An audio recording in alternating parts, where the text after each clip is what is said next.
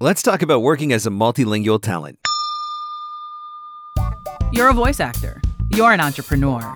You're a VOpreneur. Welcome to the Everyday VOpreneur podcast, your guide through the business of voiceover. Having your voiceover demos easily playable and downloadable on your website is essential. The VoiceZam player lets you do that across any device and browser. There are also options for adding play buttons in your email signature, tracking your listens, and even putting videos in your demo player. Sign up now at voicezam.com/MarkScott and receive an instant $25 credit. For full details and to claim this offer, visit voicezam.com/MarkScott. The VOpreneur Podcast. Hey, it doesn't suck. Not as funny as Conan. Not as cute as Seth Meyers. Not as smart as Colbert. But he's one of us, and that counts for something. Here's Mark Scott, the original Everyday VOpreneur. Hello and welcome to the Everyday VOpreneur podcast, your guide through the business of voiceover. I'm Mark Scott, the original Everyday VOpreneur, and as always, back and ready to give you some actionable, practical advice that you can apply to growing your voiceover business. Just before we get into this week's episode, I want to take a minute to say thank you for listening, thank you for downloading, and remind you that all of the episodes of the podcast are available in the archives at VOpreneur.com. So if there's anything that you want to know about the business and marketing side of voiceover, chances are I've done an episode on it, and you can find that at VOpreneur.com. As a voice actor who only speaks one language, I have to keep a very extensive database of voice actors who speak in other languages so that I'm always able to have a reference for my clients. When they want something in French or German or Spanish or Italian or whatever the case may be, I've got a list of trusted voice actors in my database that I know that I can refer my clients to. But one thing that I've never really fully understood and always wanted to learn more about was the ins and outs of working as a multilingual talent. And so that is exactly what we are going to talk about in this week's episode. I have reached out to a voiceover friend and colleague who speaks not one, not two, but 3 languages, and she's offering up a number of different tips and tricks and insights for anyone who is a multilingual talent trying to work and market in the voiceover industry. Having never truly mastered the art of speaking English and often stumbling over myself in sessions into the realm of gibberish, I have a huge respect for voice actors who are able to speak more than one language. My guest today is one of those, speaking not one, not two, but 3 languages. She's worked in television, film, and voiceover, winning a Voice Arts Award in 2017 and being nominated again in 2019. She's also a fellow podcaster. Her clients include Google, Ford, and IKEA. Welcome to the show, Nikki Mondolini. Hey, Mark. I'm so happy to be connecting with you today. How does it feel to be on the other side of the microphone this time around? Because I know you're used to being the one that's doing the interviewing and asking all of the questions. Yeah, that's right. The nice thing is that I know what you go through with scheduling and being ready and wanting to know if your guest has received the link, if everything's going to work out and everything. So yeah, that's why I made sure I was responding to you right away and take that little bit of stress out of the way. But it's great. It's great to be on this side of the mic. Nice. So you are trilingual, English, Spanish, Italian, which, I mean, that's impressive in and of itself. And then you've managed to flip that into a voiceover business. Tell us a little bit about your story and how you ended up in a place where you're speaking 3 languages. Well, as you mentioned before, I have a background in television. I was 11 years old when I did my first musical. So that was kind of like my big start into the business. My mom is a choreographer. And so I had been with her, to rehearsals, and my sisters and I were just little brats hanging out with her, with mom, either when she was teaching, and we all were dancers as well. And so when the opportunity came for the part of a girl to play, Baby June in the musical Gypsy, they came to the studio. My mom was going to be the assistant choreographer. So my older sister and myself, we auditioned, and I got the part because my older sister was going to be living for a year in the UK with my grandparents. So then it was, up to me, and gosh, I enjoyed it so, so much.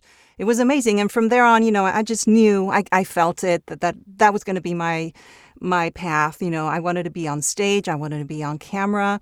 I did some voice work in Mexico as well, but I never had a studio or really went into voiceover as full-time as I do right now, because I was mainly on camera, theater, film, And, the switch that I made, like really more purposefully into voiceover was when we came to the U.S.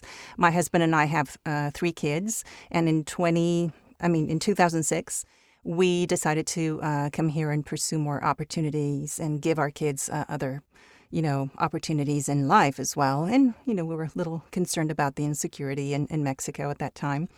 And it was a tough decision for me because, I was still working in television and doing everything. And I knew it was going to kind of start from zero, kind of back to square one. But I was fortunate enough to get an agent right away. And there was more voice work than anything because we're in Houston. So there's no big TV studios other than news channels. So I just started to discover what I could do in voice and started to love everything, all the possibilities, specifically for e-learning, for commercial work. I had to learn, of course, to use, all the software and everything and knowing what mic to get. And my studio has been transformed several times since then. And I finally have, since 2020, my booth, my recording booth, and I'm very, very happy with it. And yeah, and talking about the languages, well, my situation was, I was just fortunate to have parents from 2 different countries and being raised in a third country. So it's what you call a third culture kid. And so Italian by birth, and my dad always spoke to us in Italian. And then my mom is British. So we, as we were growing up, we would speak mainly Spanish because that's, we went to school in Mexico and communicated with everyone else in Spanish. But we were able to talk to our parents. Actually, we're sort of like translating instantly because they spoke to us in their own language and we would respond in Spanish. And so that's like an instant translation right there. Yeah. And we maintained the other languages because we would read in each of those languages. And every time we went to visit our relatives in Europe, we would communicate with them, of course, in their own language. So that sort of kept it up. And then when I finished high school, I decided to go to Italy and just perfect my pronunciation in Italian. And so I stayed there for a year, learned French and German as well. They're not my main languages, so they're not as strong as the other 3, but I can communicate, And I have worked also, done little tidbits of things in those other 2 languages. Wow. And so, yeah, and very happily switching between them and doing accents and stuff for work. So, yeah, it's been fun. Talk to me about accents, because I'm curious about that. Obviously, you hear a lot of people who are native Spanish speakers who sound like they speak with a Spanish accent, right? They come to the States, and I'm working with a gentleman, one of the guys in my mastermind group this year is working on what he calls Spanglish demos, right? So it's like that English-Spanish demo. Listening to you, there's very little... I hear very little accent in your English. So is that a product of just speaking multiple languages for the vast majority of your life? Have you done accent reduction training or anything like that in order to be able to do that? Because I'm guessing that would be one of the challenges for people that do speak multiple languages is the accents that come along with those. Yeah, for sure, because, no matter how many languages you speak, you're always going to have your main language, right? Mm-hmm. It's what you call your mother tongue, even though for me, for example, I was born in Italy, but I grew up in Mexico. So I was 2 when we moved to Mexico. So I would say my strongest language is Spanish. And so that's why I wanted to perfect my accent in Italian. And in the case of English, for example, I have taken a few sessions for accent reduction, though not for a prolonged time. What I do is I do a lot of tongue twisters, and I have a good ear, so I tend to listen and pick up, and then when I do auditions, I go back and I correct certain things that come out, not as clearly as I would like. And so I do a lot of self-correction in that aspect, but it is good for people that are 100% bilingual to just take a look at their accent, and listen back and also, just make sure that what you're putting out there is as good as people deserve to hear, right? I've done a lot of work. I've done a lot of IVR in both languages, promotional videos and stuff, where the same client hires me for both languages. And so I've been very fortunate there. And I always go back and, I take a little bit longer to polish the part that I do in English. Then the Spanish one just, it's a lot easier. It just rolls out, right? And for Italian as well, I do the same thing. I listen back and I train myself. I don't get as much work in Italian, but when I do, I work a lot on cleaning the accent. I'm guessing that there's different situations where it requires different things anyway. Like if you're doing English narration that is going to air in a Spanish market, for example, if there's accent there, then it sounds more natural based on the audience, right? As opposed to doing English speaking for English speaking audience or whatever. So I guess there's different scenarios where you probably have to be able to either reduce accent or add accent. Does that make sense? Is yes. That, okay. Oh, yeah. It totally makes sense. And then I'm going to tell you something like really funny. I don't know, it's just my circumstance. The clients that hire me most to do work in English, they are either European or Latin American. And clients in the U.S. hire me more for Spanish and sometimes Italian. And now, I would say for a few years, also a bit more in English, specifically for IVR, right? They love to have just one person do both languages. Yep. Yeah. And in Italy, they hire me to do stuff in English because not as much in Spanish, but I worked in an audio drama in 2020.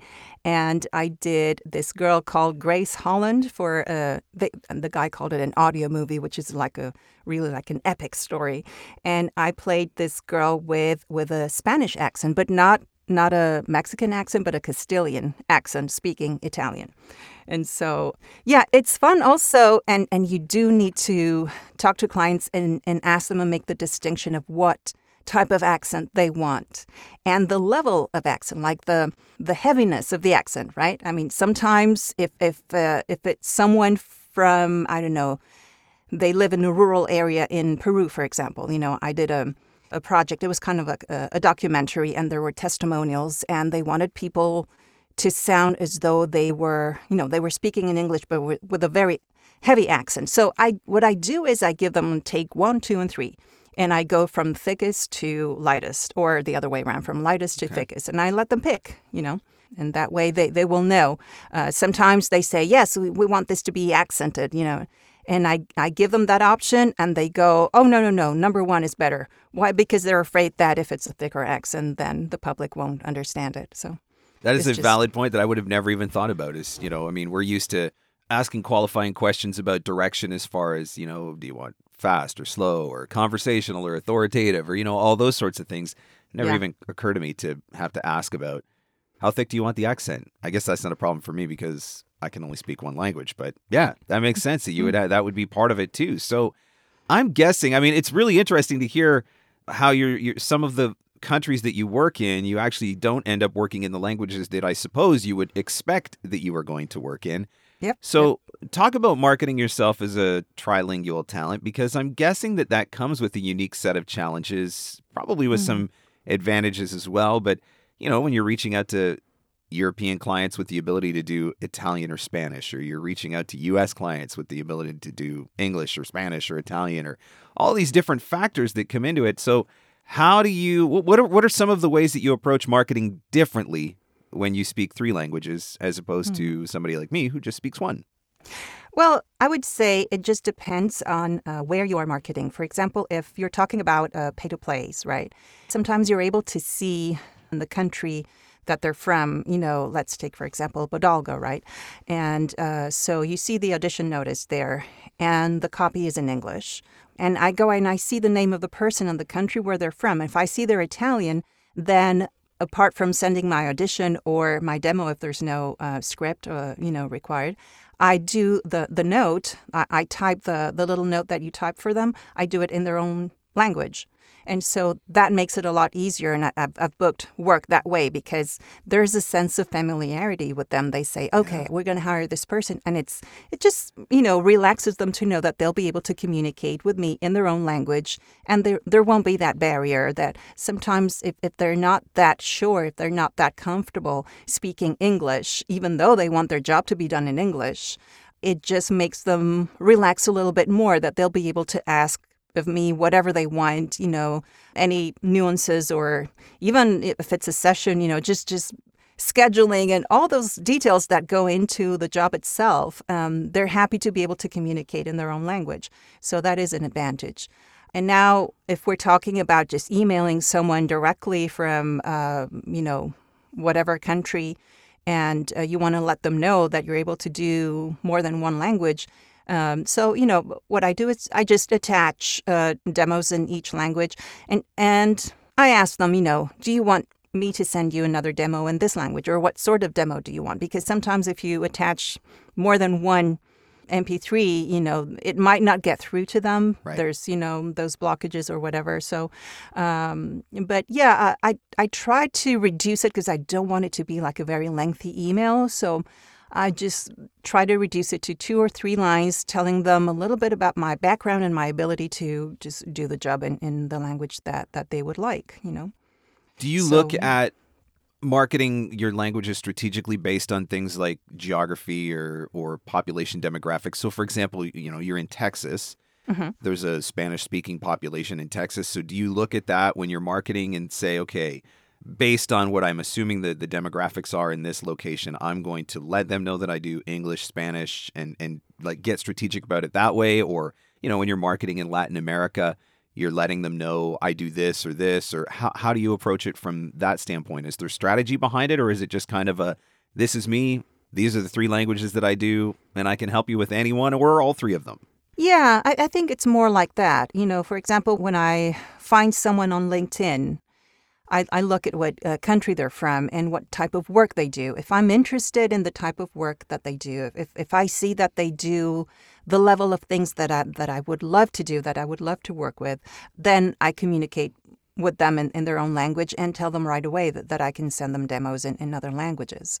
So it just depends. And you also have to be careful, because if you send them, the messages and then right away they're like, oh, yeah, we want to do this with you or whatever. But they tend not to be as clear, for example, like right up front. I guess like with any client, right? And so you have to, make things very, very clear from the beginning. What language do you want? What accent do you want? And rates as well. That's a whole other thing.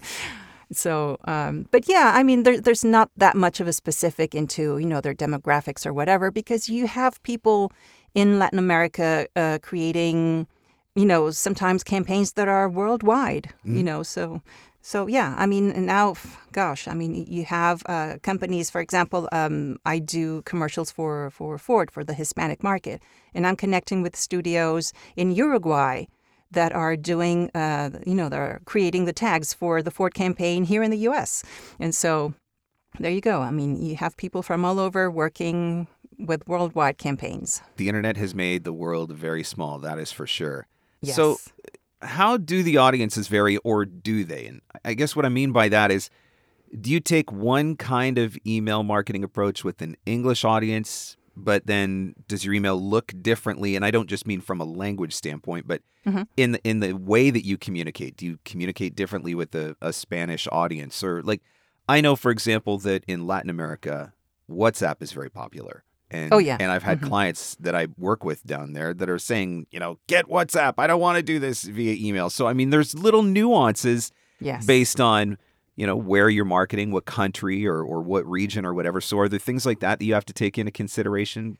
You do. I mean, from a cultural standpoint, you also have to know how to communicate with those people and what sort of things would put them at ease or make them feel more comfortable when hiring someone from, that is living in a different country. Or, for Latin American people, I use words or terminology to, put them at ease, to let them know I'm here, I can do this work for you, no worries. And I understand about time crunch and that they prefer to communicate via WhatsApp, like in Mexico. Definitely, they love WhatsApp. And also another thing is that I know they take longer to pay, right? So I don't start sending a bunch of emails or reminders for the invoice because I know that makes things worse. I just have to be patient and give them. Sometimes it's not 30 days, sometimes it'll be 60 days, but they will pay in the end. And so you have to know more or less what you're working with.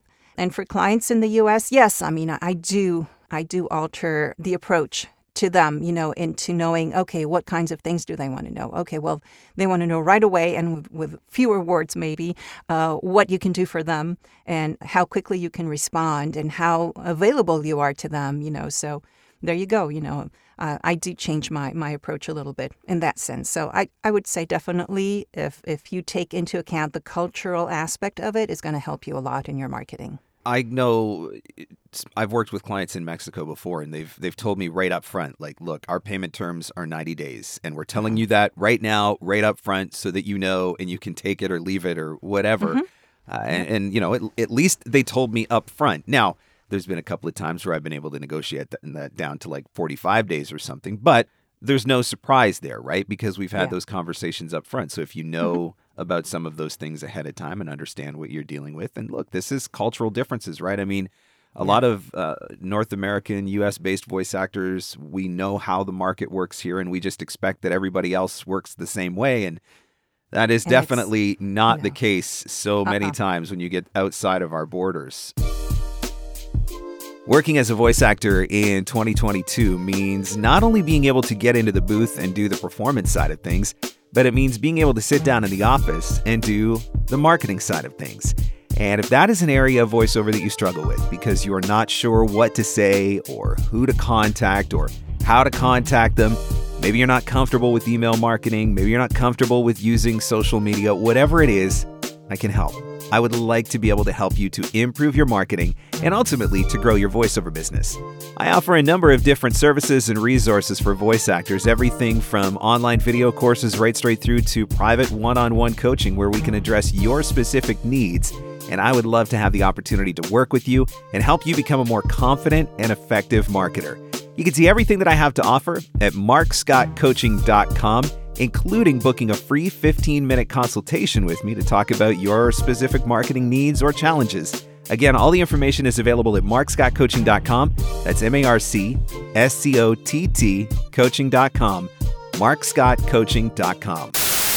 Now, back to our show. In today's market, it seems like it is more and more necessary and commonplace. You got to have a demo for every genre you want to work in. Oh, yeah.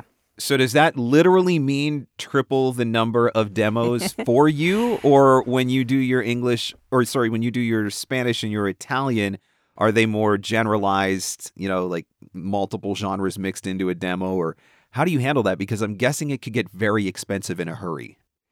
It can get expensive, but you do need to have separate demos and separate genres for each. I mean, just like in English, you would not be sending a commercial demo to an e-learning client. You just don't. Yep. And so it's the same thing in Spanish and Italian. So I do have those. As a matter of fact, I'm talking with a very good demo producer and coach right now because I'm about to renew my Spanish narration demo. And he was very, very specific. And he said, well, yeah, but do you want it for only e-learning, or do you want it for museum audio tours, or do you want it for documentary?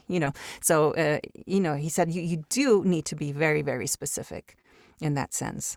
And it's, same in Italian. It's just part of your strategy. What do you want to work more in what type of narration? And if you really want to do more documentaries, well, you need to practice those skills and definitely do a very demo-specific or genre-specific demo. So have you, I was going to say duplicated, but I guess it would be triplicated. Have you done the exact same demos that you have in English in Spanish and in Italian, or have you been more selective? Like, I do 6 different genres in English, but I'm only going to do 4 genres in Spanish, and I only focus on 2 or 3 genres in Italian. Or how have you done that then? Like, do you decide these are the genres that I'm going to go after, or is it literally just whatever I do in one, I do in the other and the other? Mm-hmm. I do have the same number of demos in English as I do in Spanish, fewer in Italian because, as I say, I don't get that many requests to work in Italian. But yeah, I mean, I do have my genre-specific demos there, and also I'm going to work into others because I want to start doing more animation now, and I don't have animation-specific demos. But yes, I mean, I definitely have those, all the different genres in English and in Spanish at the same quantity.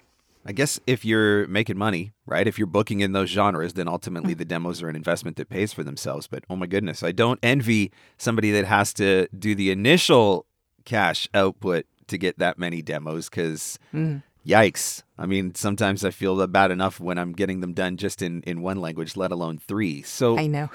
What about your website then? Do you have, if somebody goes onto your website, is it like a translation link that they can click for Spanish and Italian? Do you offer different landing pages for different languages, different sites for different languages? How have you handled that? Okay, that's an interesting question. I've gone back and forth with that actually.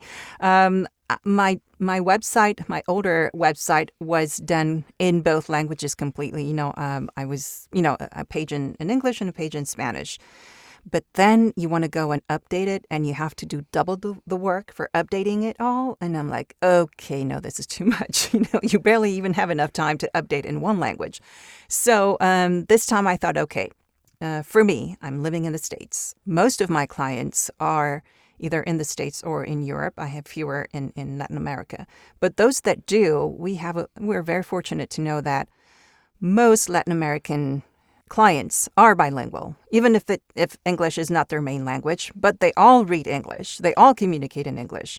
So I'm thinking, you know what? I'm just going to do this website only in English, and I'll have my demos in each language, of course, but the explanation of the little description and everything, it's all going to be in English.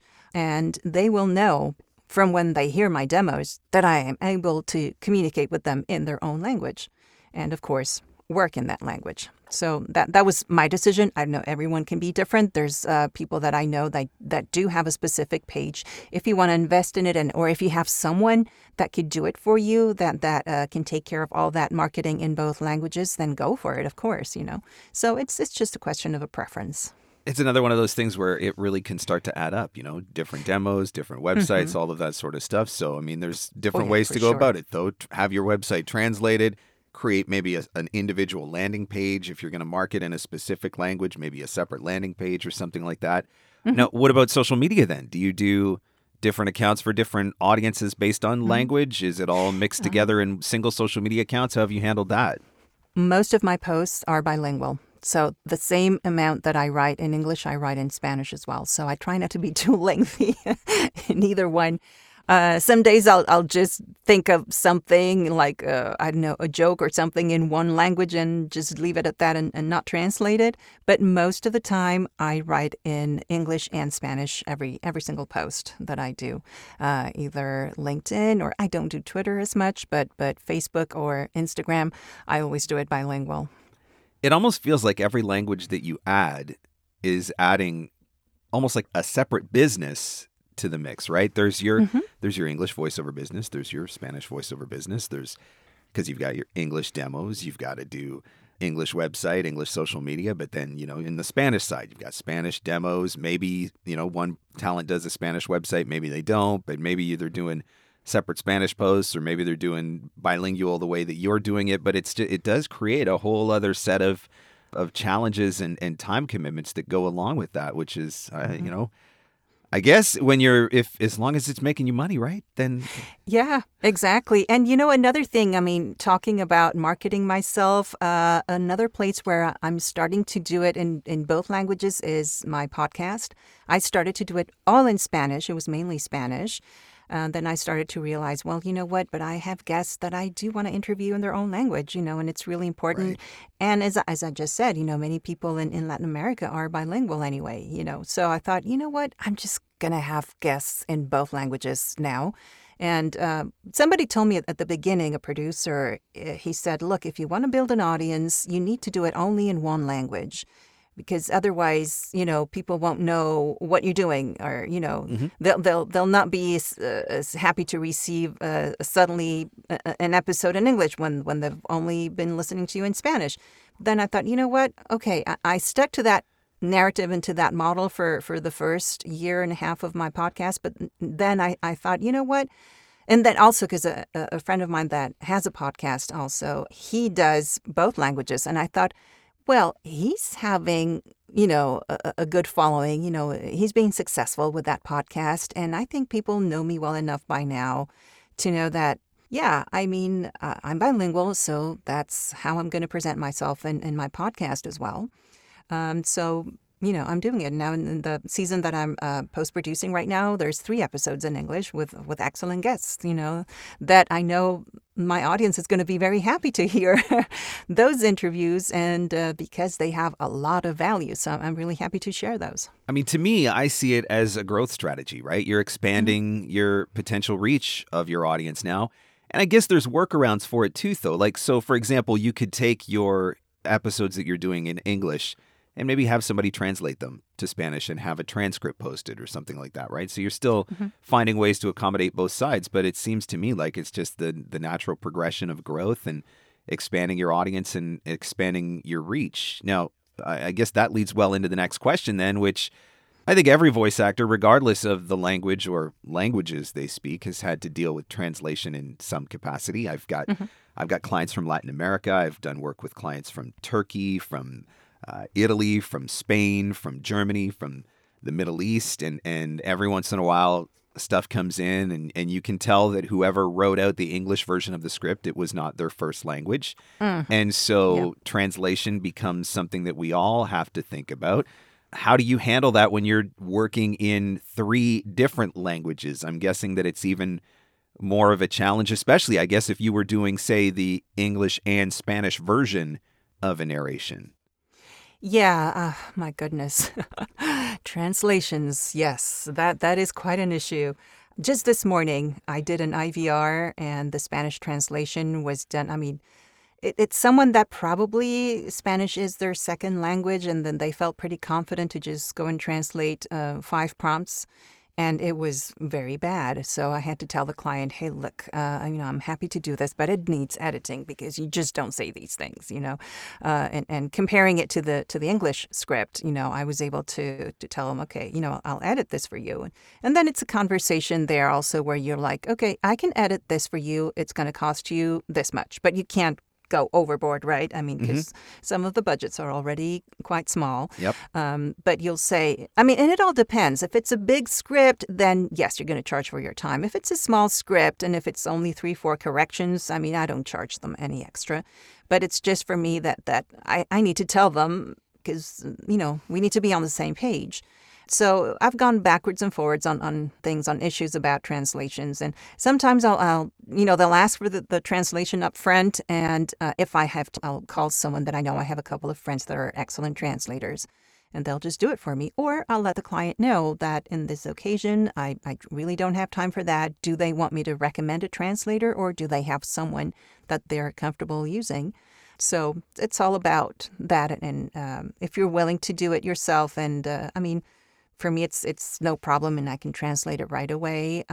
But it's a question of, do I have the time for this? And how's my schedule looking in the next few days? And so, yeah, and some of them are just more terrible than others. And so I've seen it all. Let's put it that way. I know when I've got scripts coming in from certain clients, I know that they're being translated from somewhere probably originally overseas. And sometimes the translation, I don't even know how to describe it. They do a word-for-word translation, I guess, but word-for-word doesn't always make sense when you get it into a different language because of just the nuances of language, right? And so I've got certain clients that I work with where I know I'm going to see stuff that's just not going to flow. But we're at a point in our working relationship where they know that I'm just going to make it right? Like as I'm reading it, I can just, I see what they did here, and then just fix it. And I'm not billing anybody for that. But Exactly. every once in a while, you're right. Something comes in and you're like, oh my gosh. And if you're going to do it, you've got to be compensated, or you've got to send it back to somebody who is, because, you got to respect your time as well. But I'm grateful I only have to deal with that in one language, because I see how much of a challenge it is sometimes in one language. So I can't imagine trying to do it in multiple. Now, is there an expectation, or have you ever found a situation where the client asks you to do both? Say you're going to do the English and you're going to do the Spanish version of a spot. Yeah. And they only send you the spot in one language. Or do you always get the spot in both languages fully translated? Or are there situations where they just expect you to be able to do it because you speak both and you're doing the recording in both anyway? Most of the time I get the translation, but on occasion they've asked me to translate it. And sometimes when it's translated, they ask me to edit it. Like they know up front it might not be a great translation, so they ask me to do it. And another thing that I also run into a lot is like when you get a spot and it's a 15-second spot or a 30-second spot, and you receive the translation, and I look at the copy and I'm like, oh, there is no way this is going to fit in 30 seconds. Yeah. And I tell them, I'm like, look, if you want me to do the fast read, I'm like, the really fast read, there you go. I mean, I can do it for you, but it's really going to sound too rushed, and it's not even going to be very understandable for the public. And so I give them the options, and there's times where we've corrected a script and taken out words because, they want everything to be there, like the full offer. And then they want to repeat the name of the product 4 times, in a 30-second spot. Yes. And you're like, okay, no, that this really just doesn't work, And so, back and forth a couple of times until they finally understand. But most of the time it's well translated. You brought this one up, so we're going to go there. How much fun is figuring out rates when you're working in multiple languages across multiple countries? I mean, here, obviously, we have the GVAA rate guide, which is fantastic. But then again, that works specifically for the U.S. market, not so much in Canada or Europe or anything like that. So what do you do when you're working in all of these different countries and all of these different languages? Are there resources for when you're trying to put together your quotes? Luckily, yes. And this is something really good that I only knew about in the past couple of years. Every country in Latin America has their own membership organization, like WOVO. In Mexico, it's AMELOC, which is the Association of Commercial Voiceover Artists. And there's one in Ecuador, and there's one in Peru. And, each country has that. And I was able to see that this past One Voice conference in Dallas, because there was a roundtable with the representatives from each of these organizations. And I just thought that is amazing, because they do give voiceover artists the resources to know and guide them as to what they can expect from clients and what the rates can be. And yes, you're right. I mean, we definitely can't have a guide from GVAA for Latin America. And we can't expect clients to be able to meet those rates because, of course, the economy is different in each country. Yes. So, on one hand, you have to think, okay, do I want to work in Latin American countries? If you want to do that, if you're willing to do that, no matter where you live, but if that's your main language and you know that most of your clients are going to be Spanish speakers and Spanish speaking audiences, then you have to relax your grip on a specific set of rates. Yeah. And you just have to ask other people because, of course, you don't want to be taken advantage of, right? And so we talked about their longer, payment terms and that you have to wait either 90 days or sometimes even more than that, But you also have to be willing to lower your expectations, but up to a specific point. If you have those guides from each of these associations, now you know how low is good for you to make, a good profit of it, and for the client not to think that you're trying to take advantage of them, And also for you to establish yourself as a professional, one that is not going to work or do a national commercial for a country for $150, Yep. So. It's interesting because, I mean, even in Canada, right? Look at our economy. The United States is a population of what, 330 million, and Canada's a population of what, 30 million. Like, we're literally 10% the size, right? So the economy is not even remotely close. And so are there instances where you can get GVGA rates in Canada? Of course, there are instances, but is it the norm? No, definitely not. I mean, not even from my agents. And so I understand that. So I get it when I get a client from Mexico who wants me to quote a project. I understand that there is a discrepancy in the rates from what I might be used to getting based off of GVGA, but we all have to figure out, I guess, what our bottom line is, what we're willing to do. Yeah. You know, I've turned down work from Latin America before, but I've also taken a lot of jobs that were pretty close or I felt were pretty fair given what they were at. But we do have to recognize that from a voiceover rate standpoint, you know, the GVGA and even David Toback, who's the founder and creator of the rate guide, even he said it himself, like it's a US-based guide. And so you can't expect that every country in the world is going to follow along with it. So you have to look for some of the other different tools and resources that are out there. Gravy for the Brain has some different rate guides for different countries too. Is that right? They do. And there's Gravy for the Brain Latam, which is, directed by Rona Fletcher. She's an amazing voiceover artist. And she's very good in telling people, and new talent, that there is that resource and that people can actually go there and then, the rates will be adjusted. So I think that's an excellent resource to look at, apart from all the other services that they provide. But I encourage people from each of the Latin American countries that could be listening to this episode to really go in and find out the association for voiceover people in their own country.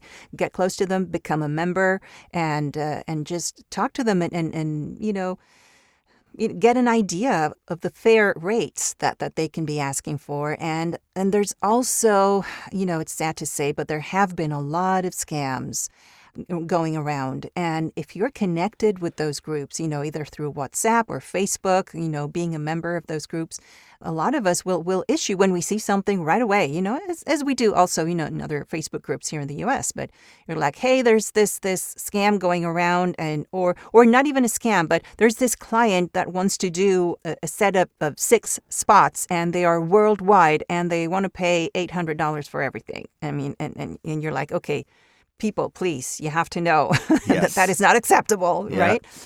Yeah. So it's good to be connected. Yeah. Be connected, do research and know what is fair for you and just to be aware what can be going on with certain clients. So do you maintain different rate cards for your different languages, or is it not specifically the language that's the factor as much as it's the geography of where the client is located? Yeah, it's a little bit of both, I look at the AMELOC prices, the Mexican Association, when I get clients from Mexico. And so, I know what I can ask. And if I work, like some of the jobs that I've gotten for Latin American countries have been through Voice 123. And so right away there, I've seen, the rates that they have. And then I decide right away whether I want to accept them or not. So I don't even have to look at a rate guide.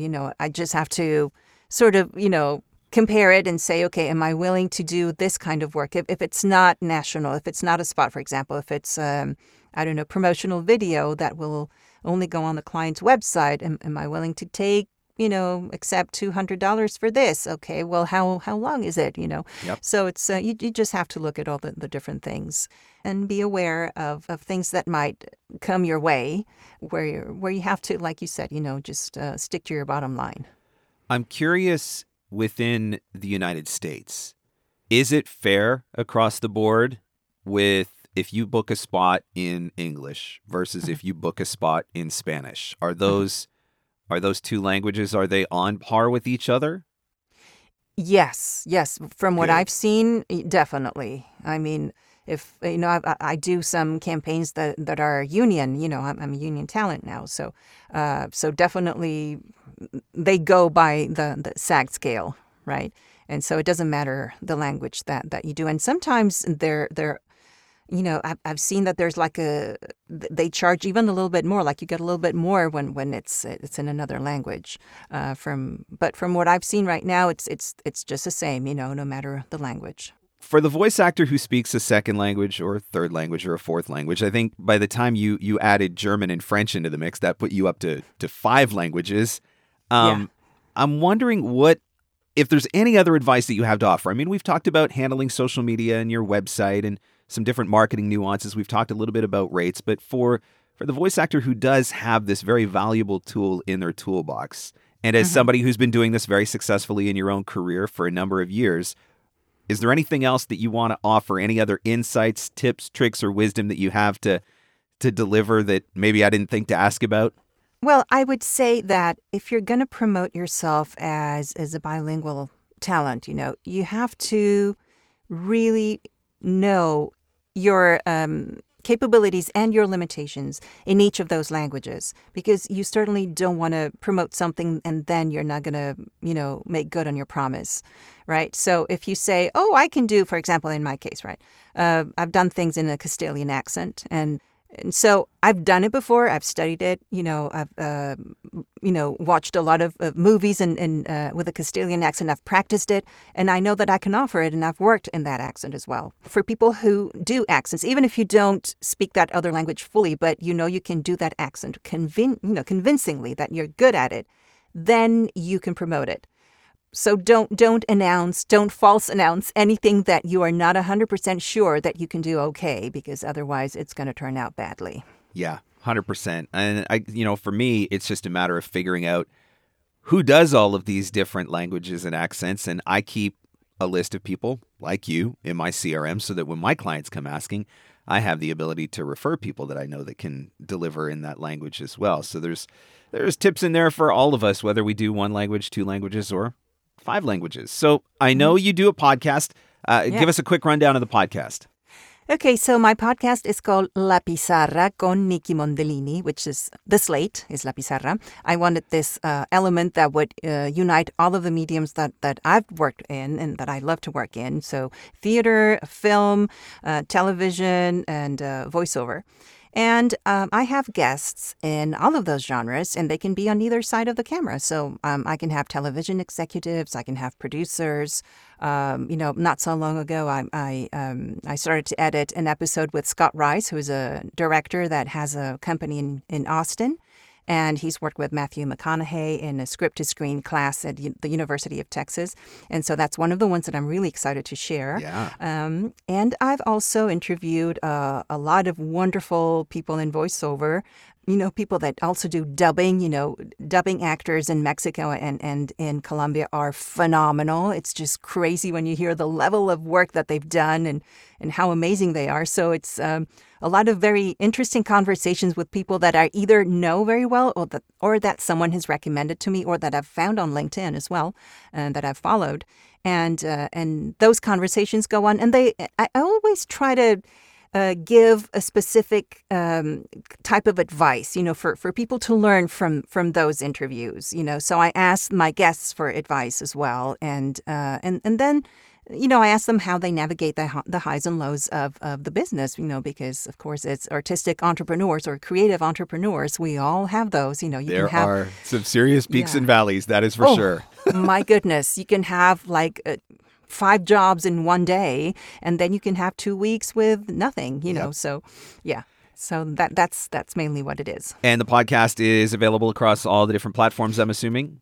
Yes, it is. Most platforms. And I'm also doing the video version now, so which is quite of a challenge. Don't do it. I was going to say, you're a glutton for punishment. That's just way too much work. People have asked me about doing the video version before. I'm like, no, I don't have time for that. It's taking a while, yeah. So mainly you can either go on the lapizarrapodcast.com website, or I even have an app now that I don't know how much longer I'm going to keep the app, but it's also called La Pizarra Podcast, and that's the name of the app.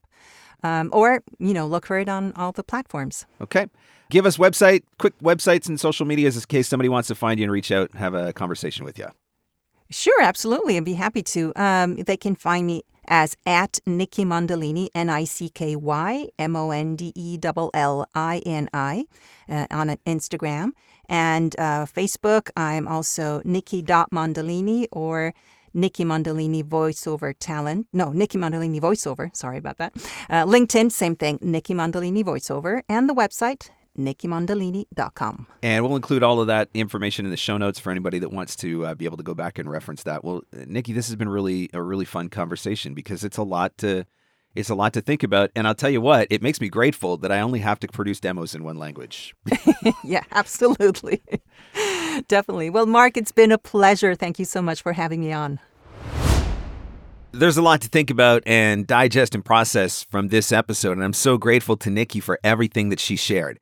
From getting demos produced in every language that you speak, trying to figure out how you're going to manage your website, whether you're going to have it translated or have different landing pages, trying to determine what your strategy is going to be for social media and managing different accounts and sharing posts and content in one language or two languages or three languages or however many you speak. It's a lot to take into consideration, and I hope that it has been very helpful for you if you are a multilingual talent working in this industry. If you did enjoy this episode, and if you picked up some tips and tricks from it that are going to help you to do better in your business, I would love to know about it, and I know that Nikki would love to know about it as well. Would you do us a favor? Would you let us know if you're listening to this episode? Tag us in your Instagram stories. It is at Mark Scott and at Nikki Mondolini, and I will put those into the show notes so that you can find those and you can very easily make sure that you are tagging both of us. Let us know that you're listening. Let us know that you are learning.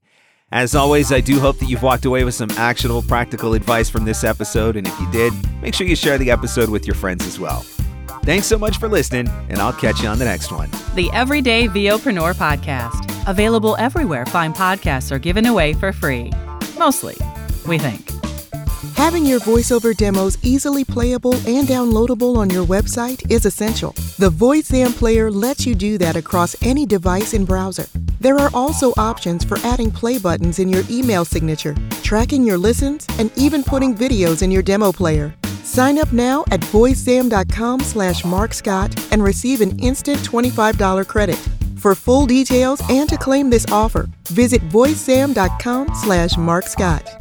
And scene. And that's a wrap. Thanks for hanging in. Thanks for hanging out. Want more VOpreneur goodness? Jump online at VOpreneur.com.